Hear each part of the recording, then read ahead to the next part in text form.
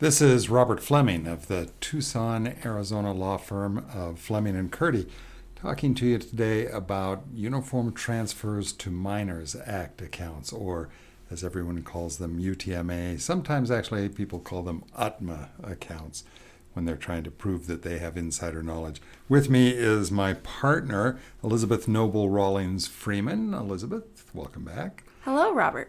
Let's talk a little bit about what UTMA is, what it's good for, how people might use it. And I guess we need to start with the disclaimer that we're Arizona lawyers. That's really the only law we know. One of the interesting things about UTMA, the Uniform Act, is that it is uniform, except that it's not. Every state has its own version of UTMA. There are some variations state to state. So when we talk about the rules, we're going to be talking about Arizona rules. People, they might get some general information, but they need to check with their states, with a lawyer in their state about how the law actually works for them. Actually, I said every state has an UTMA account, and that's not true. One state, South Carolina, has never adopted the Uniform Act. There is a predecessor act called the Uniform Gift to Minors Act, or UGMA. And South Carolina passed that in, the 1960s or something, and decided they were done. They didn't need to go back and revisit it. Okay, a lot of introduction to the idea of an UTMA account. Elizabeth, when would we tell a client to use an UTMA account rather than setting up a trust or doing something else? Oh, Robert, that's such a good question. Well, every case is a little bit different. If I see somebody who wants to leave a gift of maybe $10,000 or $20,000 to a minor or somebody who may be under the age of 21 in Arizona, those are times where I stop and pause and think maybe the administrative costs to set up a trust are really not worth it. It might be easier for a grandparent to create something like a UTMA account. I think this is a good point also to note. There are so many different ways to use these types of accounts, and we see them frequently in estate planning. But on the flip side, we also see them in trust administration cases where trustees come to us and they say, my mother left $5,000 for my 10-year-old child. Do I really have to set up a trust? And the answer in Arizona is no. A lot depends on the terms of the trust, but in Arizona, if we look at who the money comes from, that often helps us make a distinction of when the money needs to be distributed if we're using an UTMA account. And I completely agree with you, but remember that when you put $10,000, a relatively small amount, although I have to say that feels like a huge number to me. That's more than I usually write my checks for. But if you're putting a relatively small amount into an account, that the UTMA account might be a cheap, easy, straightforward way to do it. But it's not how much you put in, but how much is in there. So we have a recent case that is described on our website in which a father did exactly that. He put $10,000 into an UTMA account for his son. Nobody did anything. The son turned, in that state, the age was 19. In Arizona, it would have been 21.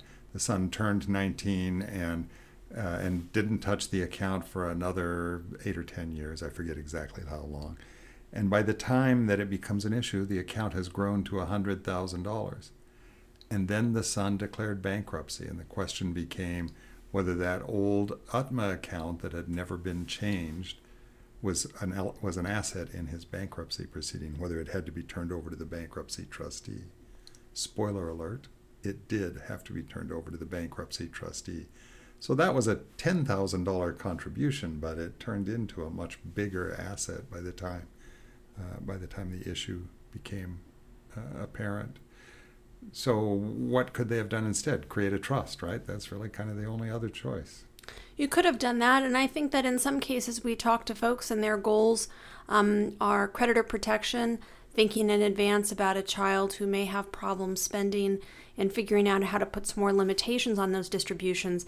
But in Arizona, if you're 18 years old and you have a UTMA account and it's your money in the account, meaning the money that you received possibly from a personal injury settlement or from a grandparent, then we have to stop and pause and think about whether that's the age in Arizona that you may receive the funds in the account and close it. right?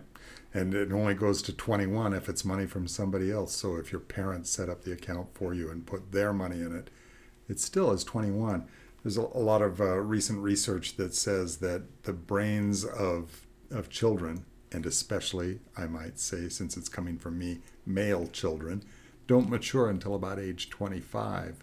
So the UTMA account has you giving the money to the complete control of the person when we already know they're likely to not really be ready to manage any significant amounts of money.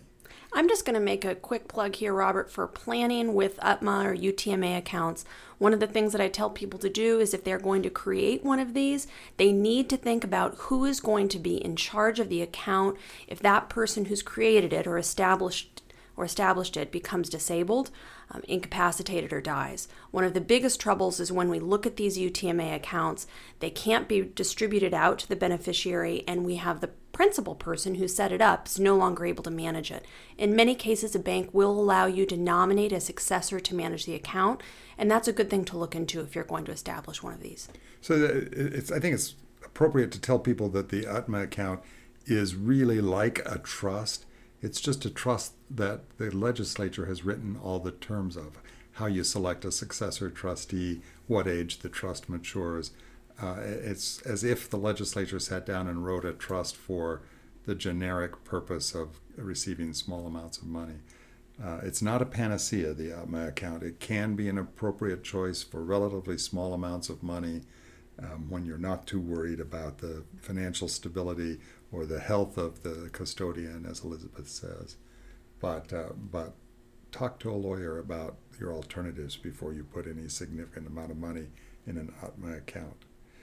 I guess the last point I want to make is I have seen again and again parents who set up UTMA accounts because they think that they're doing a nice thing. It's like an education account that they're setting aside money for, but they don't realize they've actually given the money away. And then later they have financial reverses and they think, oh, I'll just close out my daughter's UTMA account and use that money. Nope. Once you set up the account, that's a completed gift. It belongs to your daughter. You can't take it back. So don't get confused about the significance of those accounts. Hey, Elizabeth, thank you. And folks, thank you for joining us. This is Robert Fleming. Fleming and Curdy, a Tucson, Arizona elder law and estate planning firm. Feel free to subscribe to our podcast and or our newsletter online, and we hope to hear from you. More accurately, we hope you hear from us next time. Thanks.